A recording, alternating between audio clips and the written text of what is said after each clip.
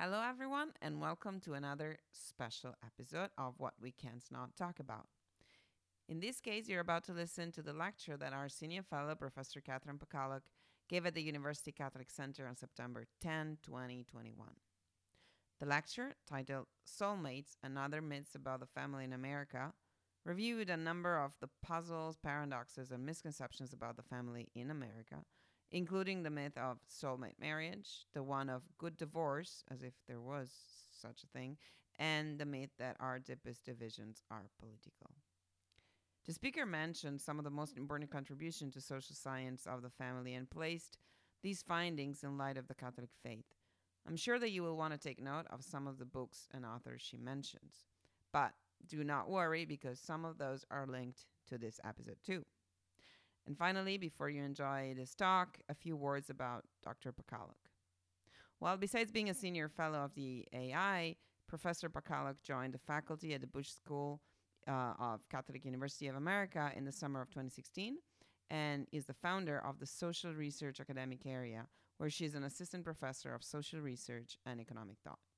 Her primary areas of research include economics of education and religion, family studies and demography, Catholic social thought, and political economy. Dr. Pakaluk is also the happy mother of 8 children. Enjoy.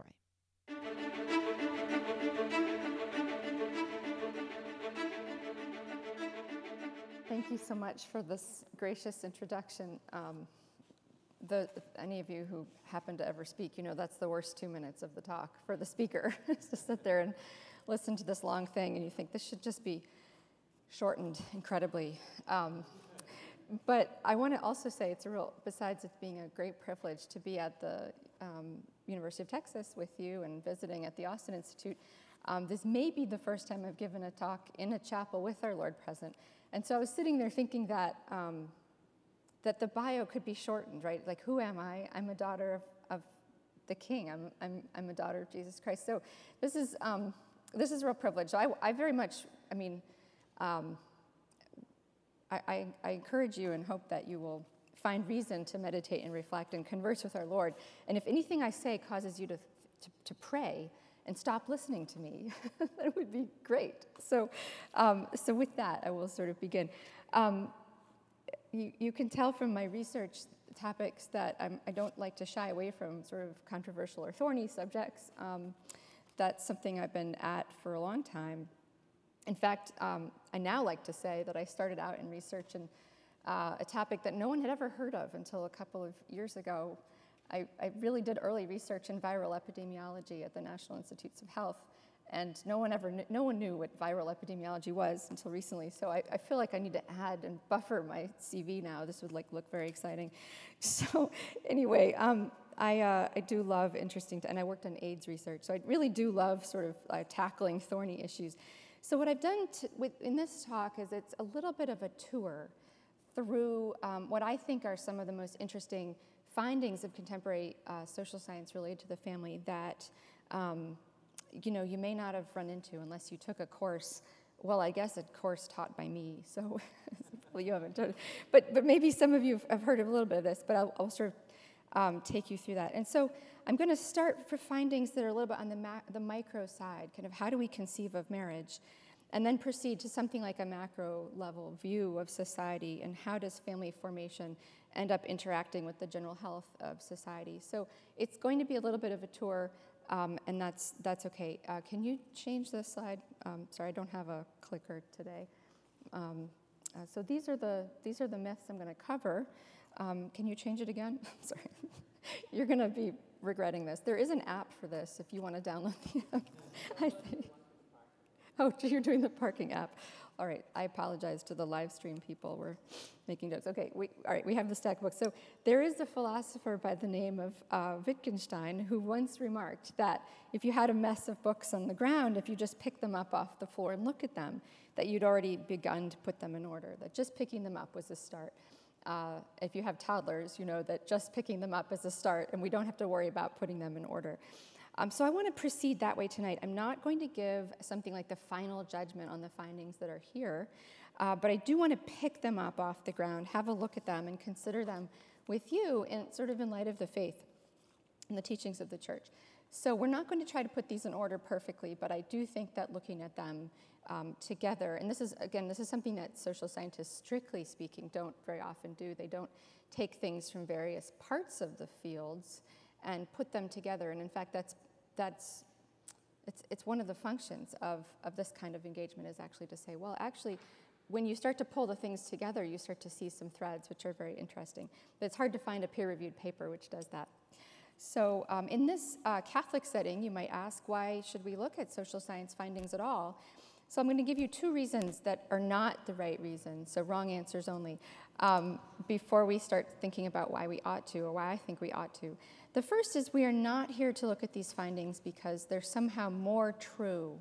Social science findings are not more true than other things we know, like the teachings of our faith, and this is important.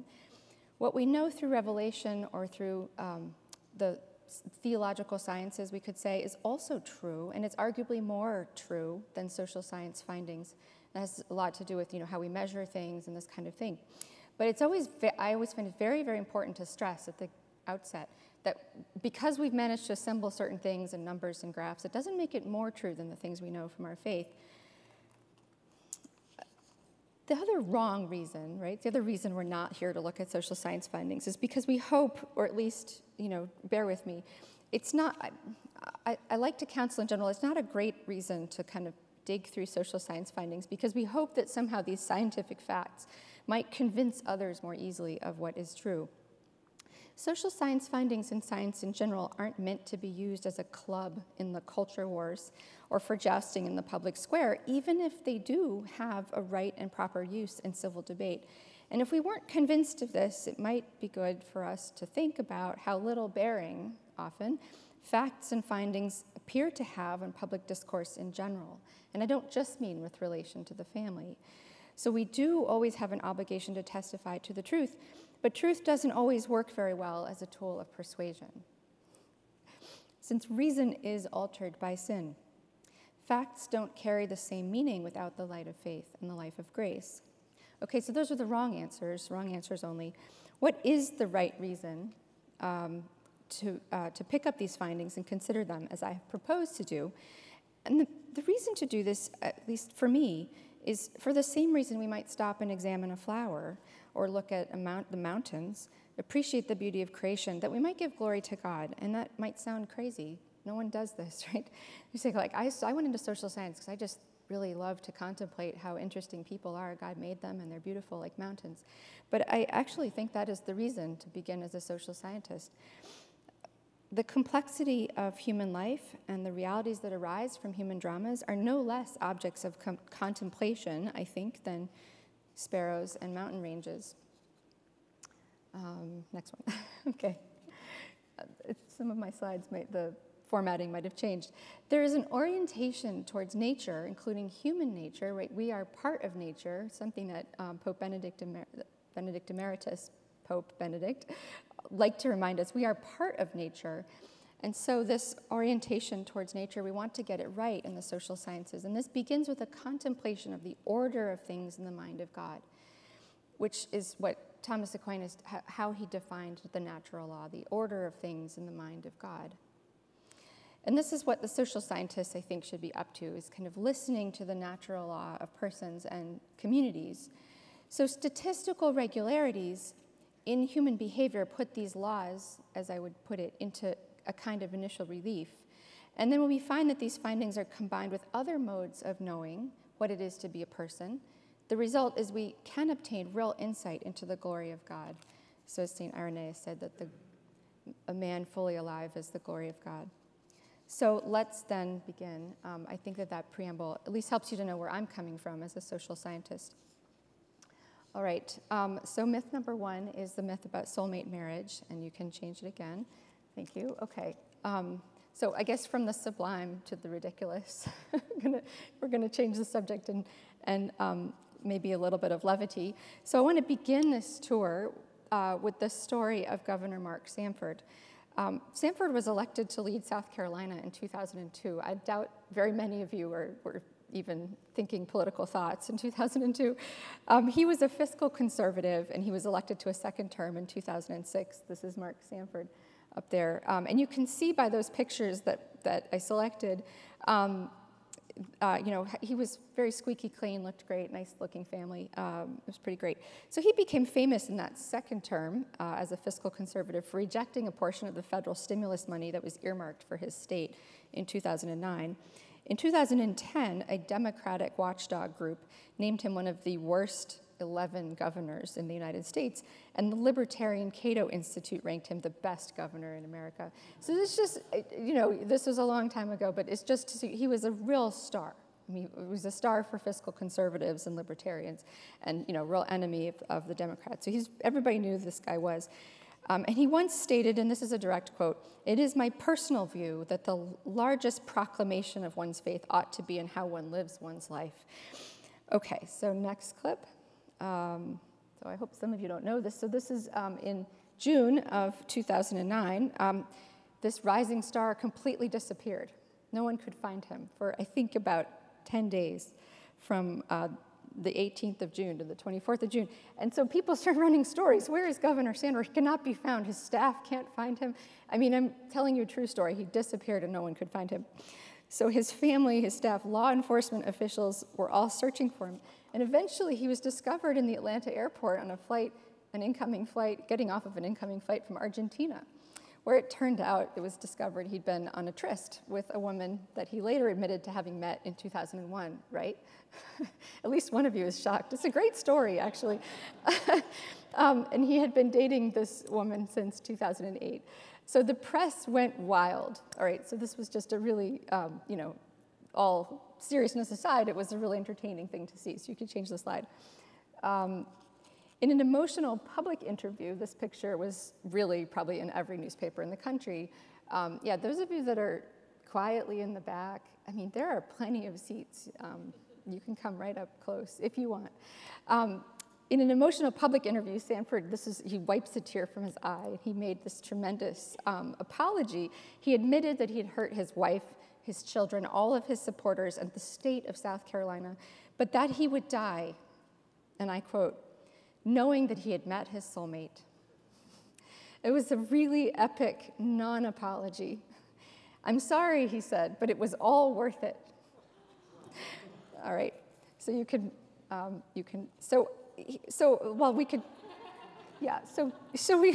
what is this with the soulmate thing? So how does this phrase soulmate make its way into a national public statement by a sitting U.S. governor? So what is soulmate terminology? It's the popular shorthand for a mode of romantic association, which the value of the association is established by feelings of emotional satisfaction, mutual attraction. The stars have aligned, feelings of personal fulfillment. You probably know what this means. Soulmate is meant to capture what is experienced in falling in love or being in love. Now, being in love isn't a new thing by any means, but what is new is the wide-scale adoption of the soulmate concept or the soulmate model or the feeling in love as a predominant definition or a fundamental shared conception of marriage, right? So in Governor Sanford's case, of course, his soulmate just happened to not be the person he was married to. But in fact, this is the first myth, that marriage is fundamentally a romantic institution that we can shape to match personal tastes and preferences. While it's easy to distance ourselves from such a phrasing, most of us do buy into the soulmate ideal without realizing it. I think this is true. I know that I did. Maybe I still do on some level, but I'm trying not to. But when I got married, I think that I did. Can you change the slide? Yeah. The scholarship on this subject, however, is not so blithe about soulmate marriage. Johns Hopkins professor Andrew Cherlin, who's a leading sociologist of marriage, argues that the 20th century has been the locus of a great shift in thinking about marriage, from a predominantly institutional model in the early 20th century to the soulmate model of marriage, which is fully in force, he argues, by the mid-1970s. The institutional model, sort of the old thing that marriage was, emphasized permanence, fidelity, and distinct roles for men and women in marriage. It's not exciting, right? This is the old marriage. The soulmate model instead conceives of marriage largely as an instrument of emotional and romantic satisfaction. though Cherlin himself would want to say that the new understanding of love or feeling in love as the defining basis for marriage seems to be a good development. I mean, who wants to say that marriage shouldn't be about love and romance? Cherlin demonstrates that this shift appears to introduce a crack into the foundation of marriage that perhaps marriage couldn't sustain, placing then in jeopardy all the goods that should arise from marriage. So how does this work, according to Cherlin? Can you change the slide? So Cherlin says, no one seemed to consider the possibility that once emotional and sexual satisfaction became a central focus of marriage, it might be difficult to limit it to marriage, emotional and sexual satisfaction. So let's look at this closely. It's a really stunning insight. According to Cherlin's research, the shift in thinking about marriage occurred around the mid-century, 50s and 60s, and that prior to this shift, and this can be documented by looking at actually really old self-reports of mate preferences, people looked for character-related qualities in the prospective marriage partner. After the shift, people instead reported qualities related to a sense of being a good match, or including mutual attraction. When I say character things, I mean, suppose you're stuck on a desert island and you think you'll never get off with this other person. Like, who do you pick? You pick, somebody who's really handy, somebody who is trustworthy. You're probably not thinking too hard about the emotional satisfaction. You're never going to get off this island. But this starts to change. So these character-related start to sink in self-reports of what people are looking for in a spouse. Though qualities of fine character are likely to sustain and be sustained by marriage, qualities of mutual attraction, we all know this, are likely to change and fluctuate. I hope there aren't really engaged couples here or really young couples. I always feel like a little bit of a downer here. It's gonna fluctuate, I promise. It's like, oh no. All right, can we have the next one? They are gonna fluctuate. So in fact, just not that long later, Governor Sanford announced on Facebook 5 years after that he and his Argentine soulmate were calling it quits. Cherlin's point, right, is that when being in love becomes the focus of marriage and the shared conception for its goodness, people begin to think that the being in love is what they were up to in the first place, rather than the marriage itself. One more. One thinks of St. Augustine's famous remark, criticizing himself as a young man. He said, "I was not in love, but I was in love with being in love." And people felt justified, Cherlin argues, in looking for other paths to being in love. Because if that's what it's about, well, marriage isn't very suitable for that. Institutional marriage, he says, it was replaced with the practice of serial monogamy, strings of monogamous sexual unions, many preceding marriage and others coming after marriage, like Governor Sanford's. The serial unions constitute a pursuit of being in love, instead of a pursuit of other traditional goods such as loyalty, fidelity, stability, and the procreation and education of children. It's not hard to see why this soulmate thing arrives at the same time as the era of no-fault divorce. Rising divorce rates, and then, of course, unprecedented levels of family instability. The soulmate model of marriage, in this sense, appears to be undermining marriage as an institution. And if this is true, it's undermining all of the personal and social goods that depend upon marriage. Now, I've been intentionally tough on notions of romantic marriage in order to highlight a social transition that has been documented by scholars on both the left and the right. And of course, I don't want to say there's no place for romance in marriage, but I do want to insist that for most of human history, cultures have placed romantic associations in a different category from marriage. Marriage has typically been conceived of as a strong institution with norms and expectations that take priority over the ebb and flow of feelings of individuals, and rightly so, for the sake of children. A very good question to ask, if you wanted to ask a question, is whether a romantic conception of marriage could be rescued given these difficulties. I do actually think the answer is definitely yes, but only with certain provisions or conditions, right? So I'll leave this as a teaser for later if we get to questions. So I'm going to move on to the myth of the good divorce. So this is the second misconception. This is the idea that children in the age of divorce are, and the age of soulmate marriage are doing all right. The kids are all right. Can we do another one? Thank you. Okay. About 7 years ago, controversial research by Mark Rigneris, who's here, a professor of sociology, Paul Sullins, and my co-authors Joe Price and Doug Allen, and myself, showed that children are substantially less likely to flourish when they grow up in non-traditional families, such as same-sex households. That research has been, no surprise to you, generally not well received, with lots of letters of protest, accusations of bigotry, and attempts at even forcing people from teaching positions. But all of the fury was, I think, a little bit misplaced. And here's the reason. Can we have the next one? We had plenty of reason long before the work of scholars looking at same-sex marriages and same-sex households to suspect that children would not fare well in such arrangements.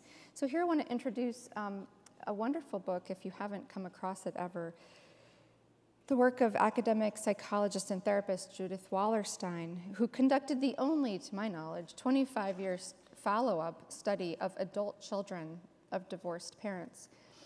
Children entered the study in the early 1970s, were interviewed into the mid-1990s. The results of the study surprised everyone, including the author herself. She summarizes her findings by outlining two cherished myths, and I'm here to bring up the myths, about divorce that appear inconsistent with the evidence. The first myth is that the interests of parents are fully aligned with the interests of children. And by interest now, I don't mean something like, deep, considered interests in the eyes of God, but I mean sort of like your short-term feeling of well-being, okay? Your short-term feeling of well-being. That those interests and the short-term feeling of well-being of your children are not always aligned. So put simply, that kids are better off if their parents are better off. But this is what was said for like a long time, certainly. It's still often said. She found, in contradiction and consistent with hundreds of short-term and cross-sectional studies, that children after divorce do not, on the whole, look happier, healthier, or more well-adjusted, even if one or both parents are happier. She states, most adults cannot fathom a child's worldview and how children think. The problem is they think that they do.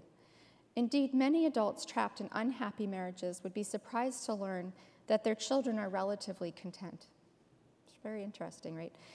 They don't care if mom and dad sleep in different beds tonight, as long as the family is together. Another one. The second myth that Wallerstein refutes is the idea that divorce is a temporary crisis that exerts its most harmful effects on parents and children at the time of a breakup. In reality, she finds that while there is indeed anger and upheaval at the time of the crisis, it's the many years of living in a post-divorce or remarried family that seem to weigh most heavily, a kind of lifetime, accumulated lifetime of feeling sad, angry, and lonely, trying to make sense out of who you are when the relationship that produced you doesn't make any sense.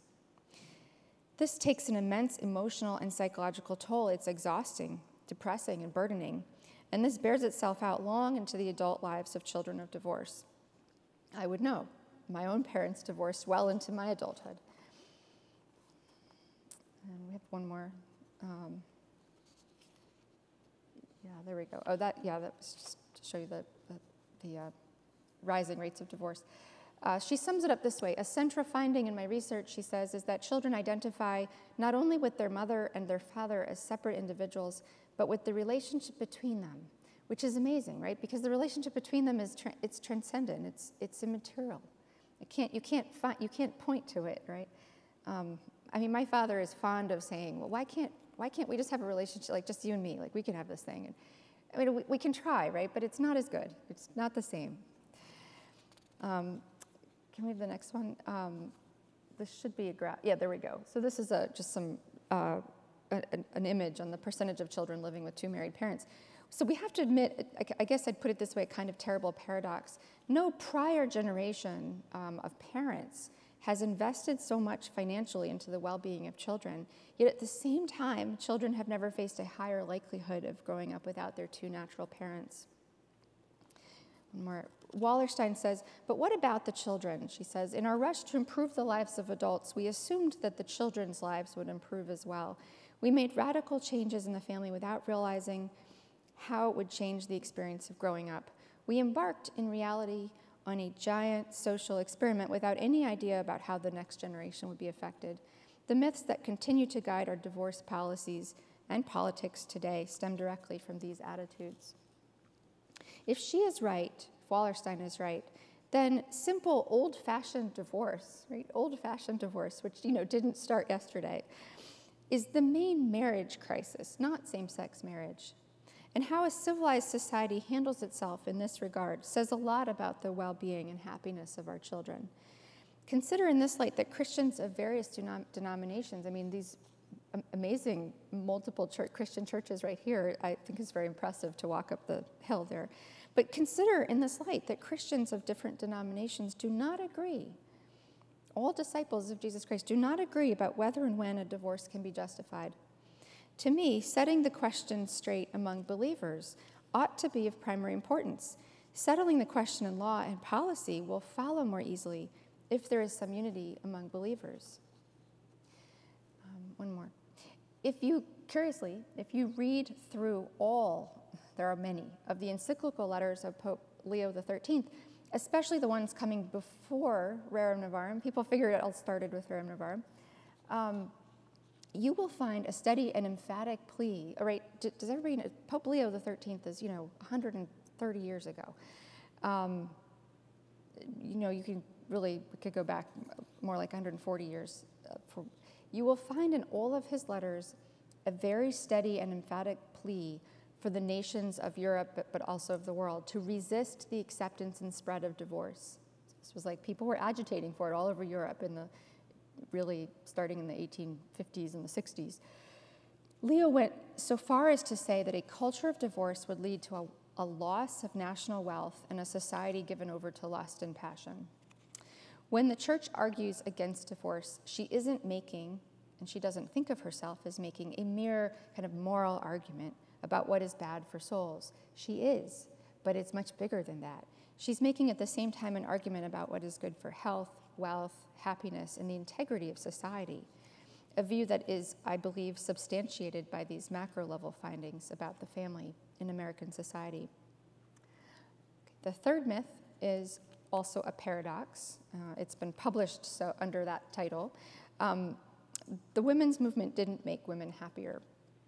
And that's a bit of a let's see, there we go, that's great. This is a great story about a 2009 paper in which two Harvard economists that I know from graduate school, Betsy Stevenson and Justin Wolfers, examined self-reports of happiness by gender across a wide number of micro-level data sets. And they found, as you can see here, that since 1970, there has been a decline in women's overall self-reported happiness. More than this, there's been a subtle reversal in the so-called happiness gap, where in 1970, women reported being slightly more happy than men, and now men report being more happy than women. They called this the paradox of declining female happiness. There are several different scholarly explanations of what's going on, and there is no sort of commonly accepted explanation or commonly accepted reason yet to date among scholars. However, as Stevenson and Wolfers point out, there are really only three logical possibilities, and I'm just pulling this out of their paper. First, an aggregate change affecting women more than men. Second, a change in the way that people understand the question about happiness, which they go through and argue it's not likely. These happiness surveys, by the way, are not as bad as you might think that they are. That's a whole other topic. It's really not as bad as it sounds. And third, they say it could be a change in reference point for women. So for technical reasons, they dismiss numbers 2 and 3 as unlikely.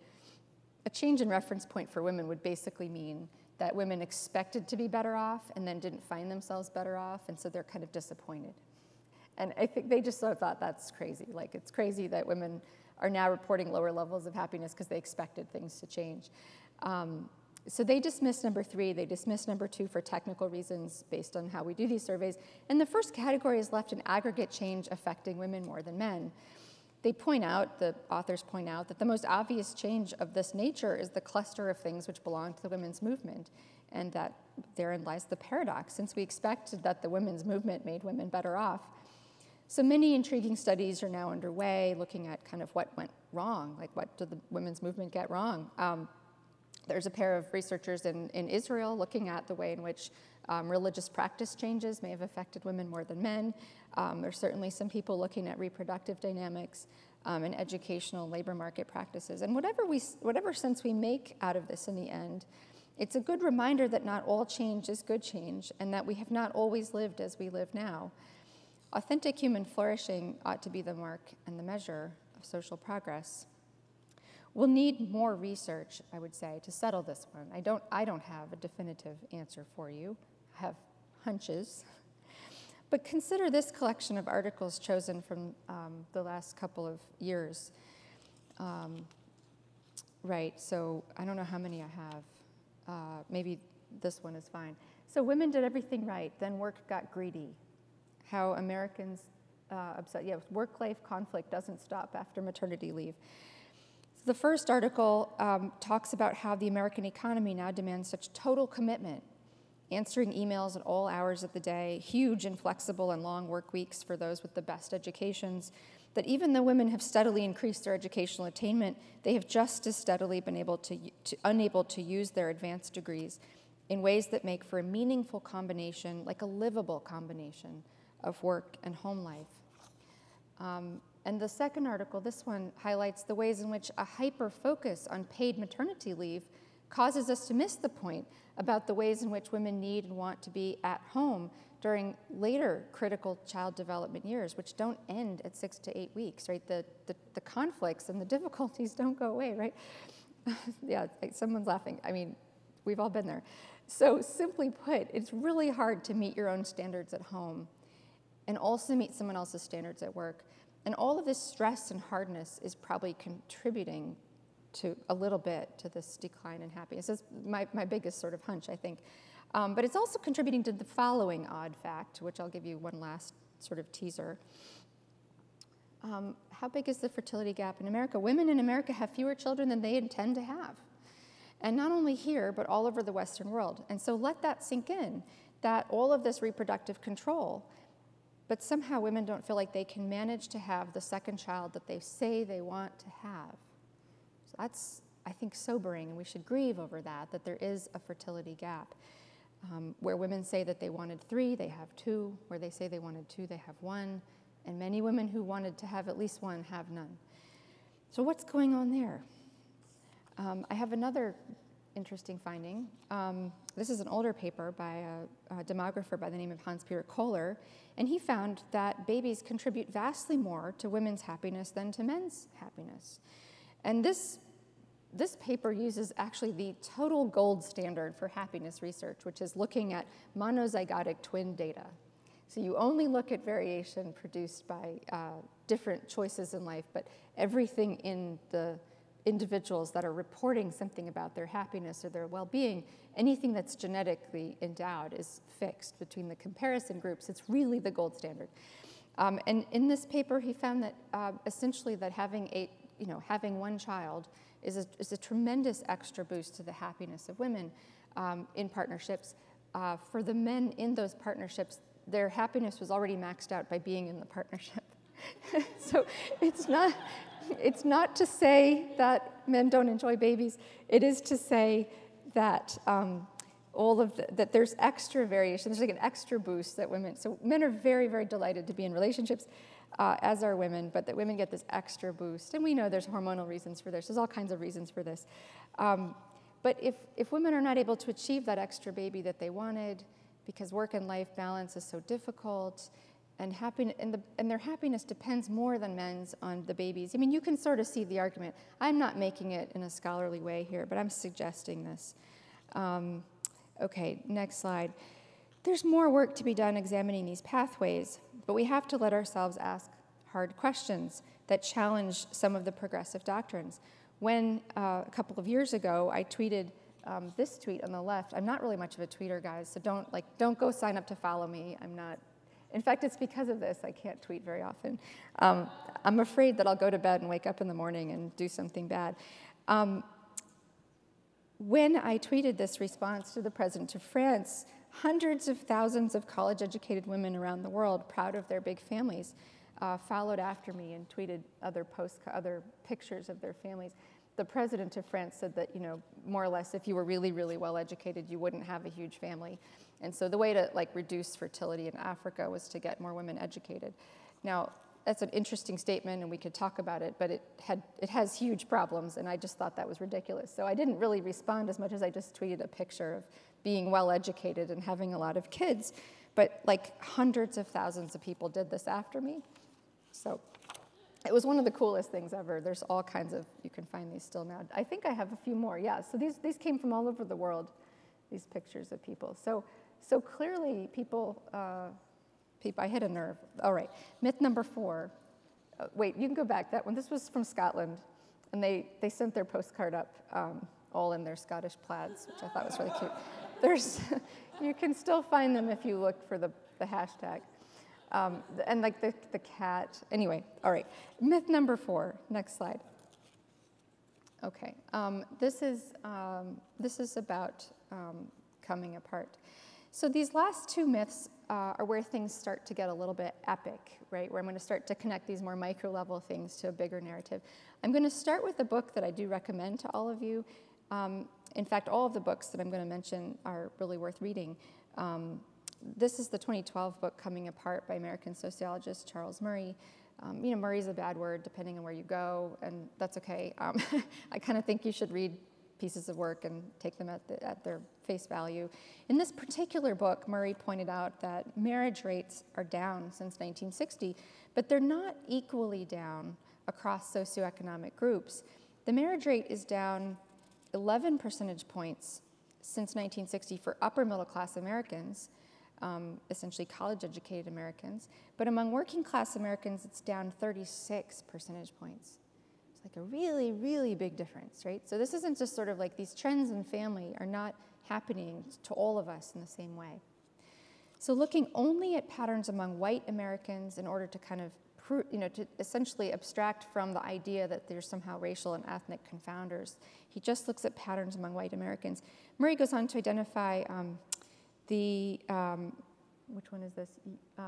So this is percentage of divorced or separated, and the bottom black, darker points are the college-educated Americans, and this line that's going up into infinity is like everybody else. So looking at this, he concludes that America has never been more divided than it is today in these various areas, religiosity, values, habits, like what we watch on TV. But he says that those divisions correlate very deeply with patterns of family formation. He says, while there's always been rich and poor, actually this is, wait just a minute. No, this is fine, leave this. Where there's always been rich and poor in America, he argues, in the past, rich and poor worked and formed families in the same ways, but today not so much. So Murray's work is particularly compelling taken together with this slide, which is from the work of a demographer by the name of Ron Lestaga and also his colleague Dick Van de Ka. I'm sure I'm butchering their names, and their colleagues, who identified a new cluster of demographic behaviors associated with the decline in marriage rates. So, declining marriage, but they looked at the demography and they said, every time we see these declining marriage rates in the late part of the 20th century, we also see the following things. Delayed marriage, so not just these divorce rates, we see these delayed marriages, cohabitation as a way to start out in life, delay of childbearing, obviously divorce, and very low lifetime fertility. So pronounced were these trends, they argued, that they might even constitute a new demographic phase in the overall transition of the West. In more recent work, they examined trends in these second transition behaviors by state and county in the United States. And they happened to look at the correlation with voting patterns in the 2000 and 2004 elections. And this is what you're looking at. What they found was really remarkable. They found that the correlation between voting for Bush and the second transition behaviors was between 0.7 and 0.9. So it's really high, depending on the factor. And these are ecological correlations, so they're a little higher than regular correlations, but still, these are really high.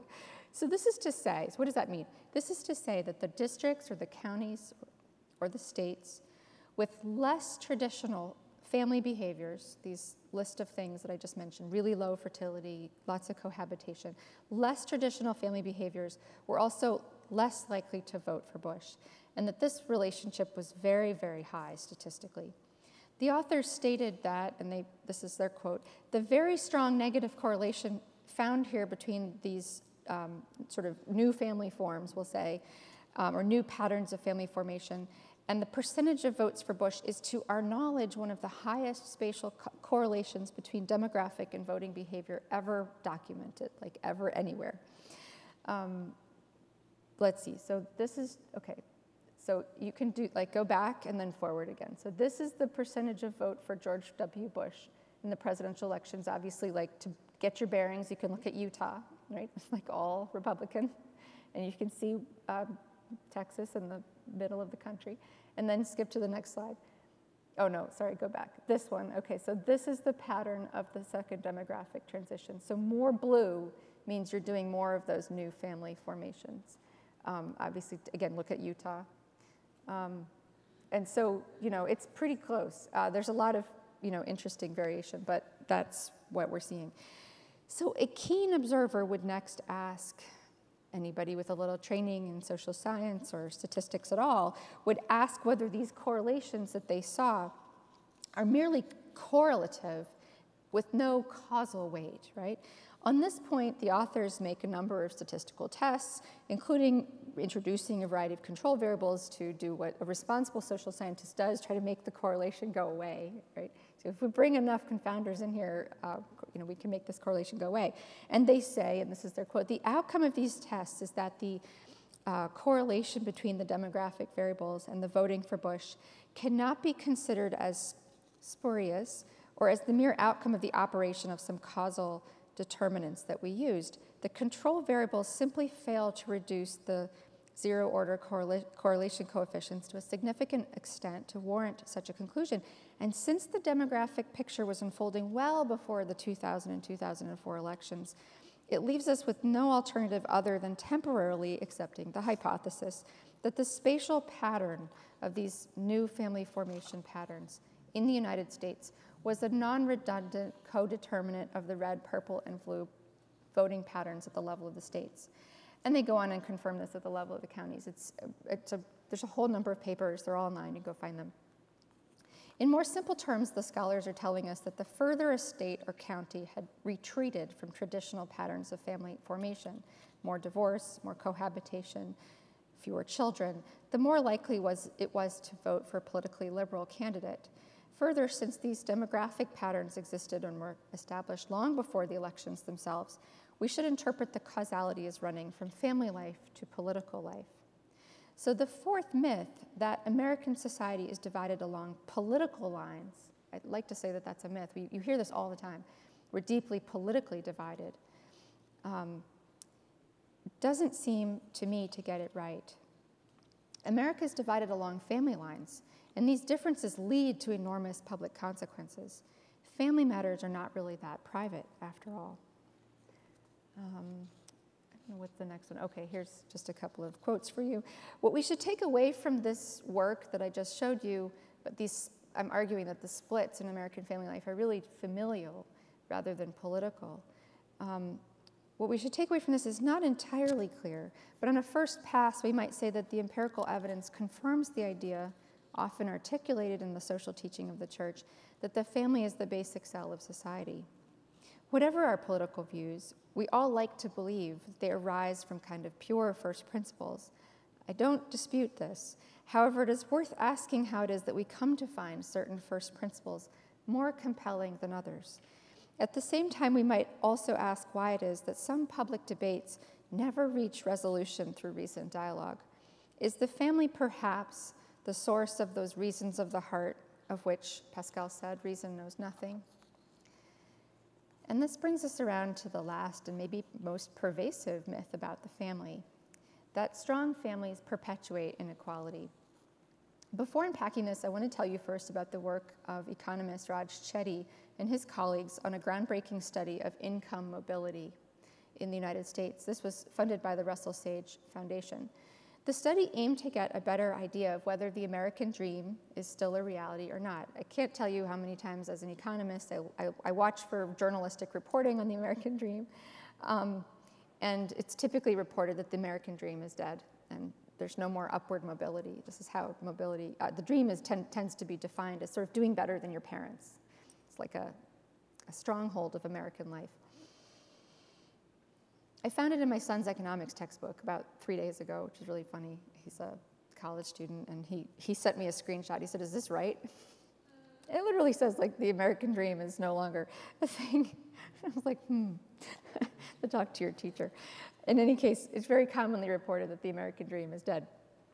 Okay, does anyone still move up the economic ladder? So this is a map here of absolute upward mobility. Economists used to call income data on all these economists used income data on all US children born between 1980 and 1982. So it's probably not too many people in this room. It's a little bit after I was born.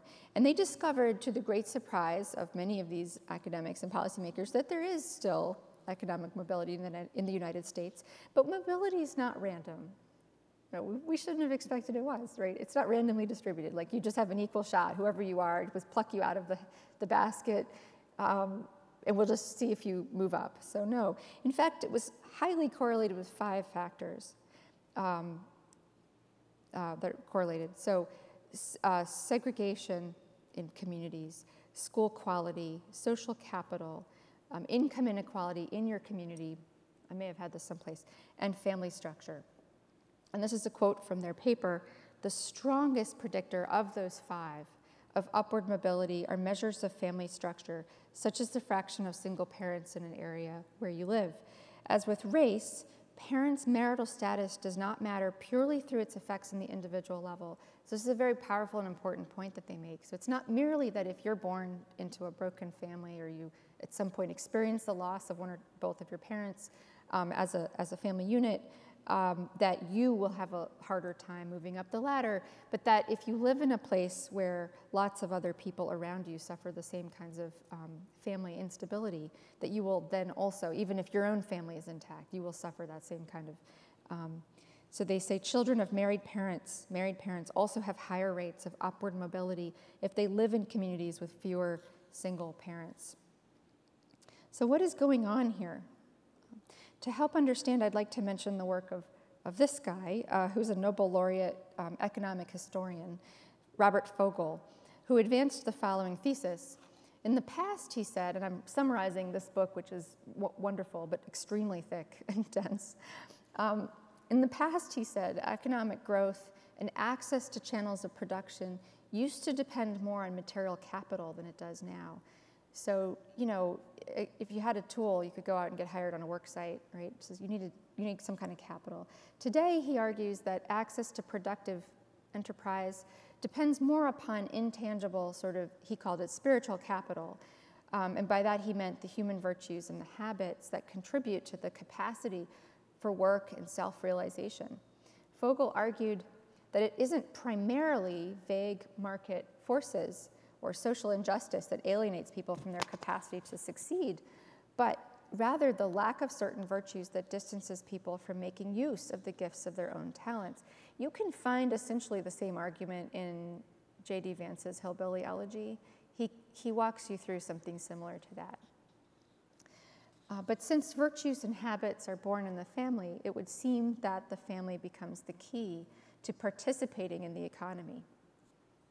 Putting the work of Chetty and Fogel together, we get the possibility of formulating a conclusion in the following form: that the natural family is a precondition for the great egalitarian project, the project in which everyone has an equal opportunity to rise up. But there's an old stubborn myth, which maybe you remember, which emerges over and over again, the myth which says that families actually are the cause of inequality. Marxist socialist revolutionaries of all stripes, as well as many great political thinkers, have pursued the idea that society should strive as much as possible to eliminate inequalities that result from the lottery of your birth. This would entail some kinds of social engineering, perhaps, to remove advantages to remove them, that come from family name or property, and that might arise from education in the home, right? Wealthy families or highly educated families would be looked at with suspicion as a real source of discord in society. I did bring the Marx quote. The claptrap, he says, about the family and education, about the hallowed correlation of parents and child, becomes all the more disgusting the more by the action of modern industry all the family ties among the proletarians are torn asunder and their children transformed into simple artifices of commerce and instruments of labor.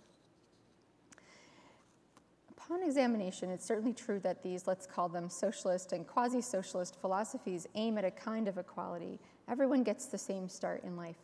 Nobody gets to start ahead. But this is a kind of equality that's achieved by a leveling down, by removing advantages of some in order to even the playing field. But Fogel and I think Chetty's findings support, I think, a different view of the relationship between the family and society.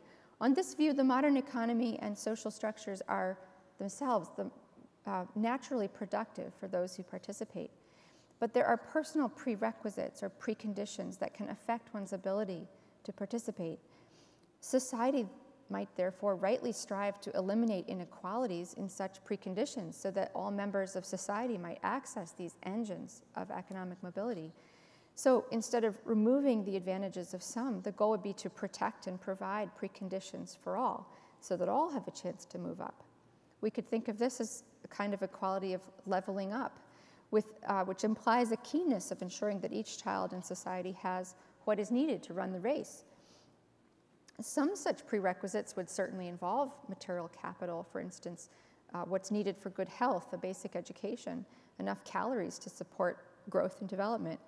Western Christian democracies have, in general, for the most part, sought to achieve this kind of leveling up through a variety of various welfare programs, state education, and public health. But Fogel and Chetty's work suggests that other preconditions appear to be generated with statistical regularity within the natural family. These would include intangible attributes of character, psychology, and personal disposition. And as Fogel points out, unlike material inequalities, we simply can't redistribute intangible attributes of character. So it's left to us now to investigate these facts and figure out just what it is that families generate or preserve in us that makes mobility and economic success so much more likely, and to figure out how we can extend the blessings of, we'll call it spiritual capital, upon those who don't have them. Curiously enough, Dr. Fogel, although he was a fairly unreligious Jew, he often argued that it would be the task of churches and of religious men and women to undertake the kind of large, massive mentoring programs that would be needed to correct the most important inequality. He thought this was the most important inequality of today. He thought there was no way you could even imagine anything else doing this work except volunteer armies of religious people who would go out and help to mentor young people who didn't have what they needed to be successful. So this concludes my presentation about the myths about the family in America. There's obviously lots we could discuss, but I want to leave the floor open for your questions. You can leave it there. Welcome.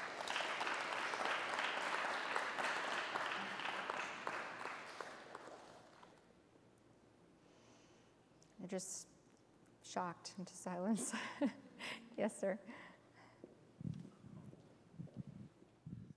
I have a question about the, Wolfer's study.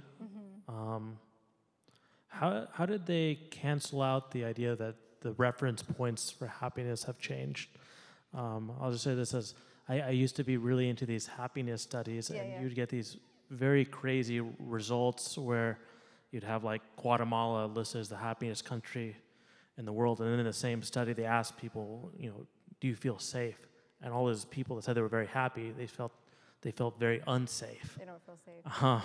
So you got all sorts of, crazy results all over the place because, I guess most people in the West would, safety is a prerequisite for happiness. Yeah, we would say that, right? It might not be, but we would say that. I agree. Yeah, so how did they cancel out the third thing? My recollection, and I don't have it with me, and it's been a while since I looked at it. My recollection is it was probably brushed out of hand a little too quickly. They seemed to laugh at the idea that women were kind of spoiled. The idea is that the reference point changes. The idea is women are largely better off than in the past, but they're simply not, they simply don't think they have enough yet. So their lives have vastly improved, but they now think that they're worse off because the reference point has changed. Right? So they're now comparing themselves to some, higher level of social attainment, and they basically just said, we don't think women are like this. So that's not a very scientific answer for you. I mean, they don't give a very scientific. It seems more like a psychological question put into an economics paper. Yeah.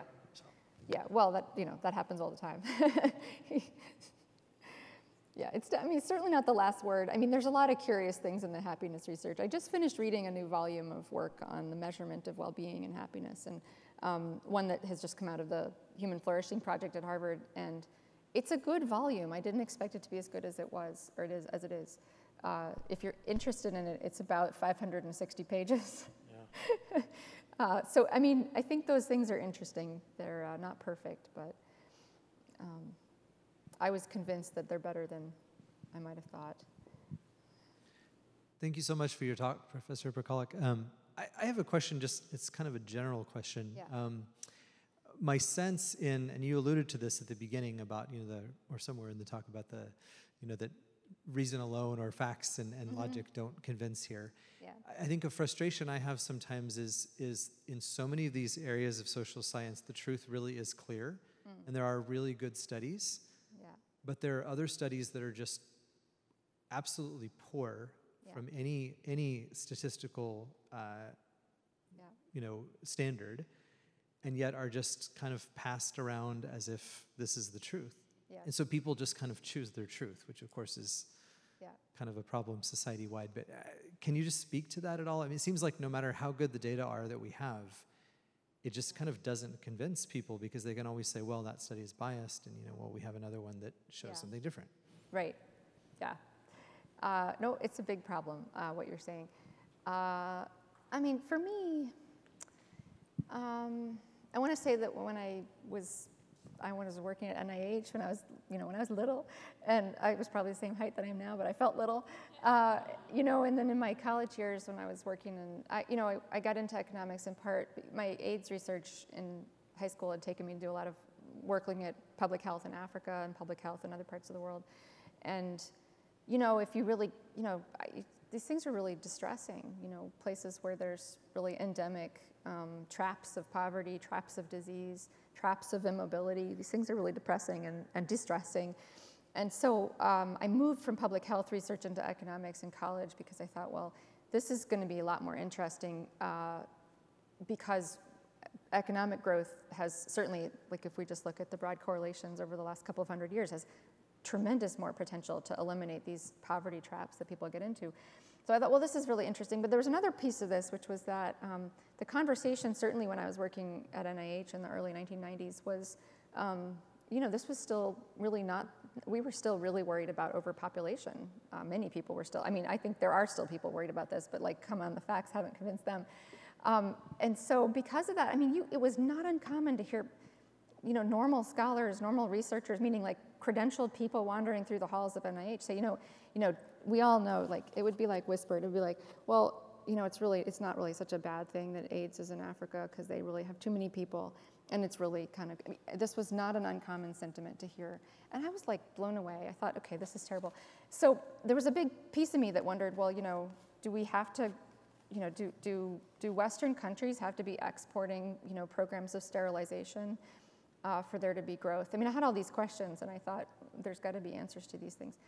But that was my good old days when I thought that, if we just found the right answers, that would convince everybody. And so, I guess I'm kind of sharing your frustration, but saying that as I've spent more time as a scientist, I've become a lot more sober. And it is part of the reason, meaning sober that I don't think that people's minds are changed very often by pure reason, or pure reasonability of things. Which is why when There's that great passage from Pope Benedict where he says that the great influencers of people's hearts is really art and the lives of the saints. And if we extend that out a little bit, I mean, it's like saying, look, personal witness is really going to be the thing at the end of the day. And that's made me more sober. And it really, part of that now caused me to stop and think, well, did I get it? Like, is my life a lie? Like, what am I doing this for? In some sense, I offer this corrective for myself, looking back at myself. I thought that if we just discovered the truth about certain things, we could make everything better. And then you have to become sober, and you have to say, well, is the truth worth pursuing, even though it may not make things better? And the answer has to be yes, of course the truth is worth pursuing, right? Because God, who is truth, and the truth is not an instrumental good, right? But we are accustomed to thinking of the truth as if it's an instrumental good. It's good for something else, right? It's good to make things better. It's good for me to feel good that I've helped something.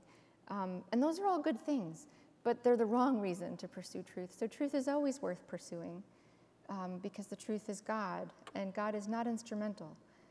And that's a really hard thing for us because we live so far away from that reality. So for me, it's been like that sort of journey and corrective.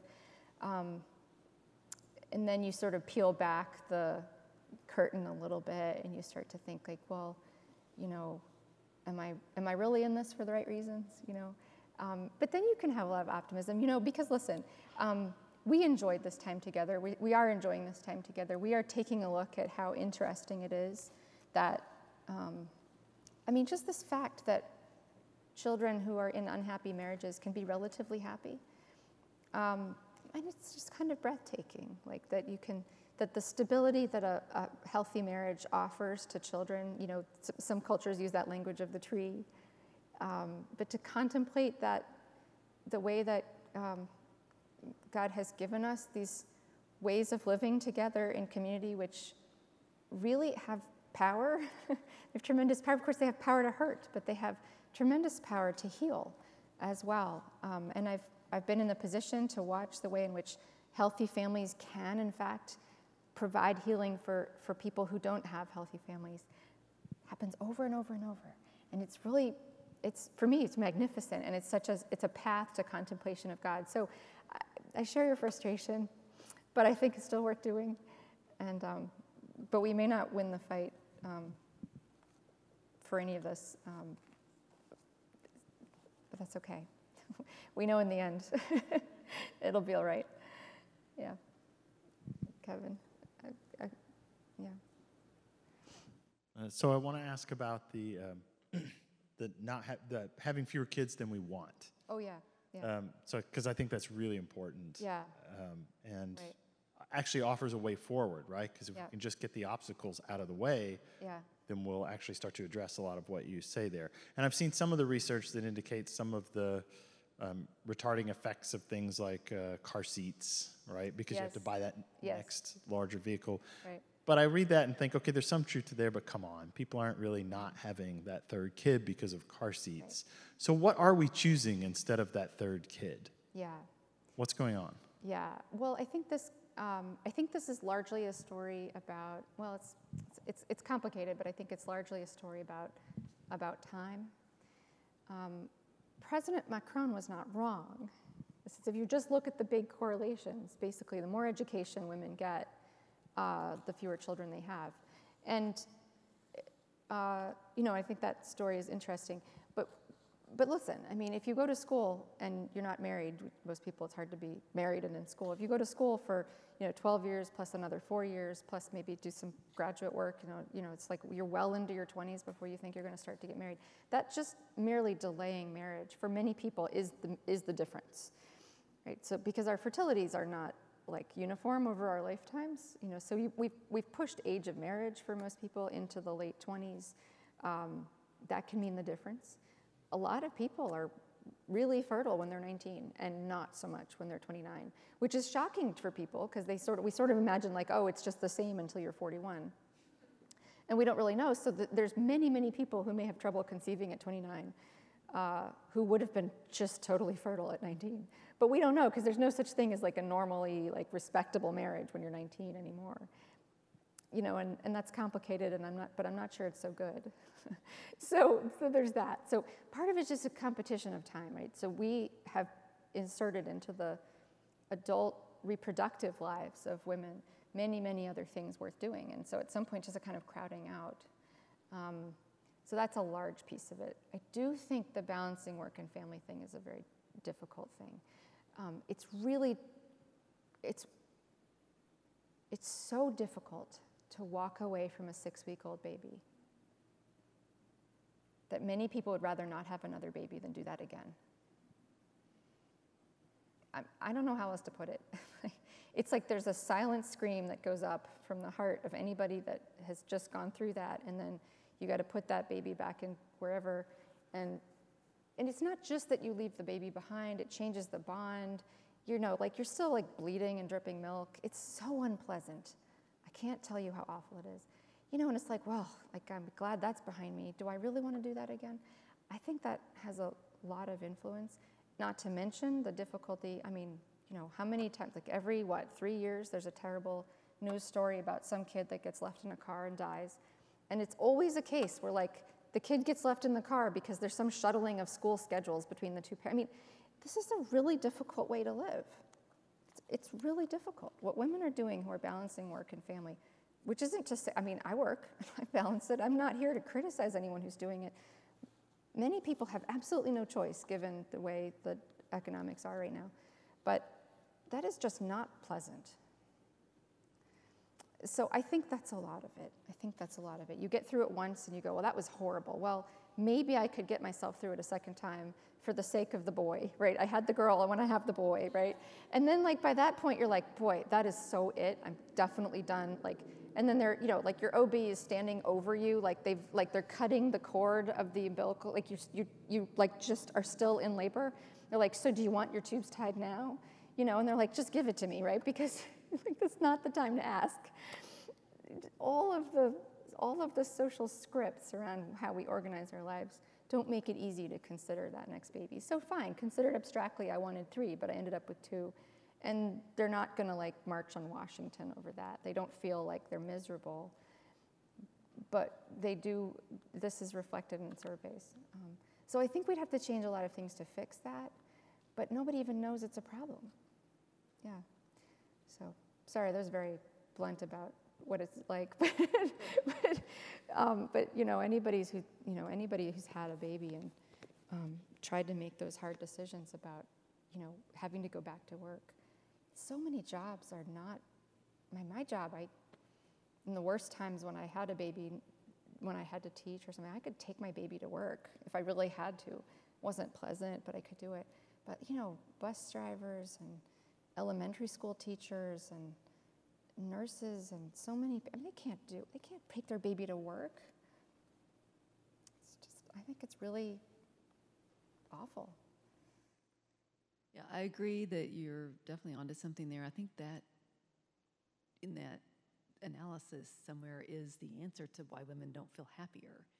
Yes, I got the advanced degree. Yes, I had the 2 kids, but at what cost?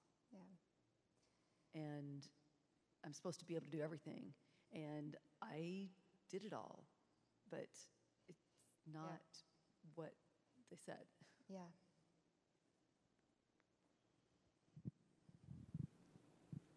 I don't think that's going to change in the foreseeable future. I'm not here to offer you any sort of policy proposal. I don't think, Singapore had a report on their own family leave policies, and they were concerned about exactly this, that somehow, it was not working, that although they're ridiculously generous, people still didn't want to have the second child. And so they were trying to rethink whether there was a way to get around this. In some international data sets, like extending these family leave things actually looks like it has a negative impact on fertility, which wouldn't make sense. But I think the main message is sort of like, you can help women have these extended periods of time where they can stay with their baby, but you can't solve the 18-year problem. Like the 18-year problem is that these things are really crashing into each other. And they're crashing into each other increasingly, especially because the footprint of our work lives has expanded so much. So like none of us anymore just go to work and come home, and it's not in a little time period, and we're like total work. We're working all the time. I don't know. So there's a collision course there, which isn't going to get better quickly. But I don't think there's some quick fix, like a better family leave policy that's going to solve it. I'm curious if there's any data on this, or maybe there's not much historical data, because this is happening a lot more. But I guess single from the beginning families, I know personally, I know it's happening a lot more of women, I guess, going to a sperm bank. And, how that affects the, upbringing of those children, because of, I understand that divorce is traumatic, but these were, single parent households from the beginning. Yes. I can speak to this briefly, and I want to preface what I say with something I often say, which is that statistics tell us about large-scale patterns. I cannot ever speak to anyone's personal experience. We all know people who've been raised in very difficult circumstances and did well and feel happy, and so I won't claim to speak for everybody. But we do find that children who grow up this way, and we now have generations, like adults who were born this way, through artificial technologies or other sorts of things. And they experience a different kind of trauma, like a sense of loss. For a while, there's a book that was written by some, people who were born this way. Anonymous Us was a website that I think is still up, dedicated to people telling the stories of what it's like to grow up as a child brought into being in that way, purchased from sperm and raised without intentionally not knowing your biological father. So you can find some of these testimonies. There hasn't been, to my knowledge, any really like big, data project looking at this, but we will have enough people soon. It is a lot bigger now than when people's testimonies first started coming out. But you hear this. When you read through a lot of these testimonies, you hear things like, kind of like, you've read those stories about like veterans who lose a leg in battle, but they sometimes feel like it's still there. That there's a name for that syndrome. It's like that. These people tend to walk around wondering, like, is that stranger that I just said? Like, I think I saw someone that looked familiar to me. Is that my dad? That there's an adult male out there who produced you, but you don't know where he is or how to find him. You never knew him. There's a sense of loss, we'll just say that seems to be pretty clear. It's not the same kind of loss of knowing your father and having a divorce experience, but it doesn't seem like a great experience.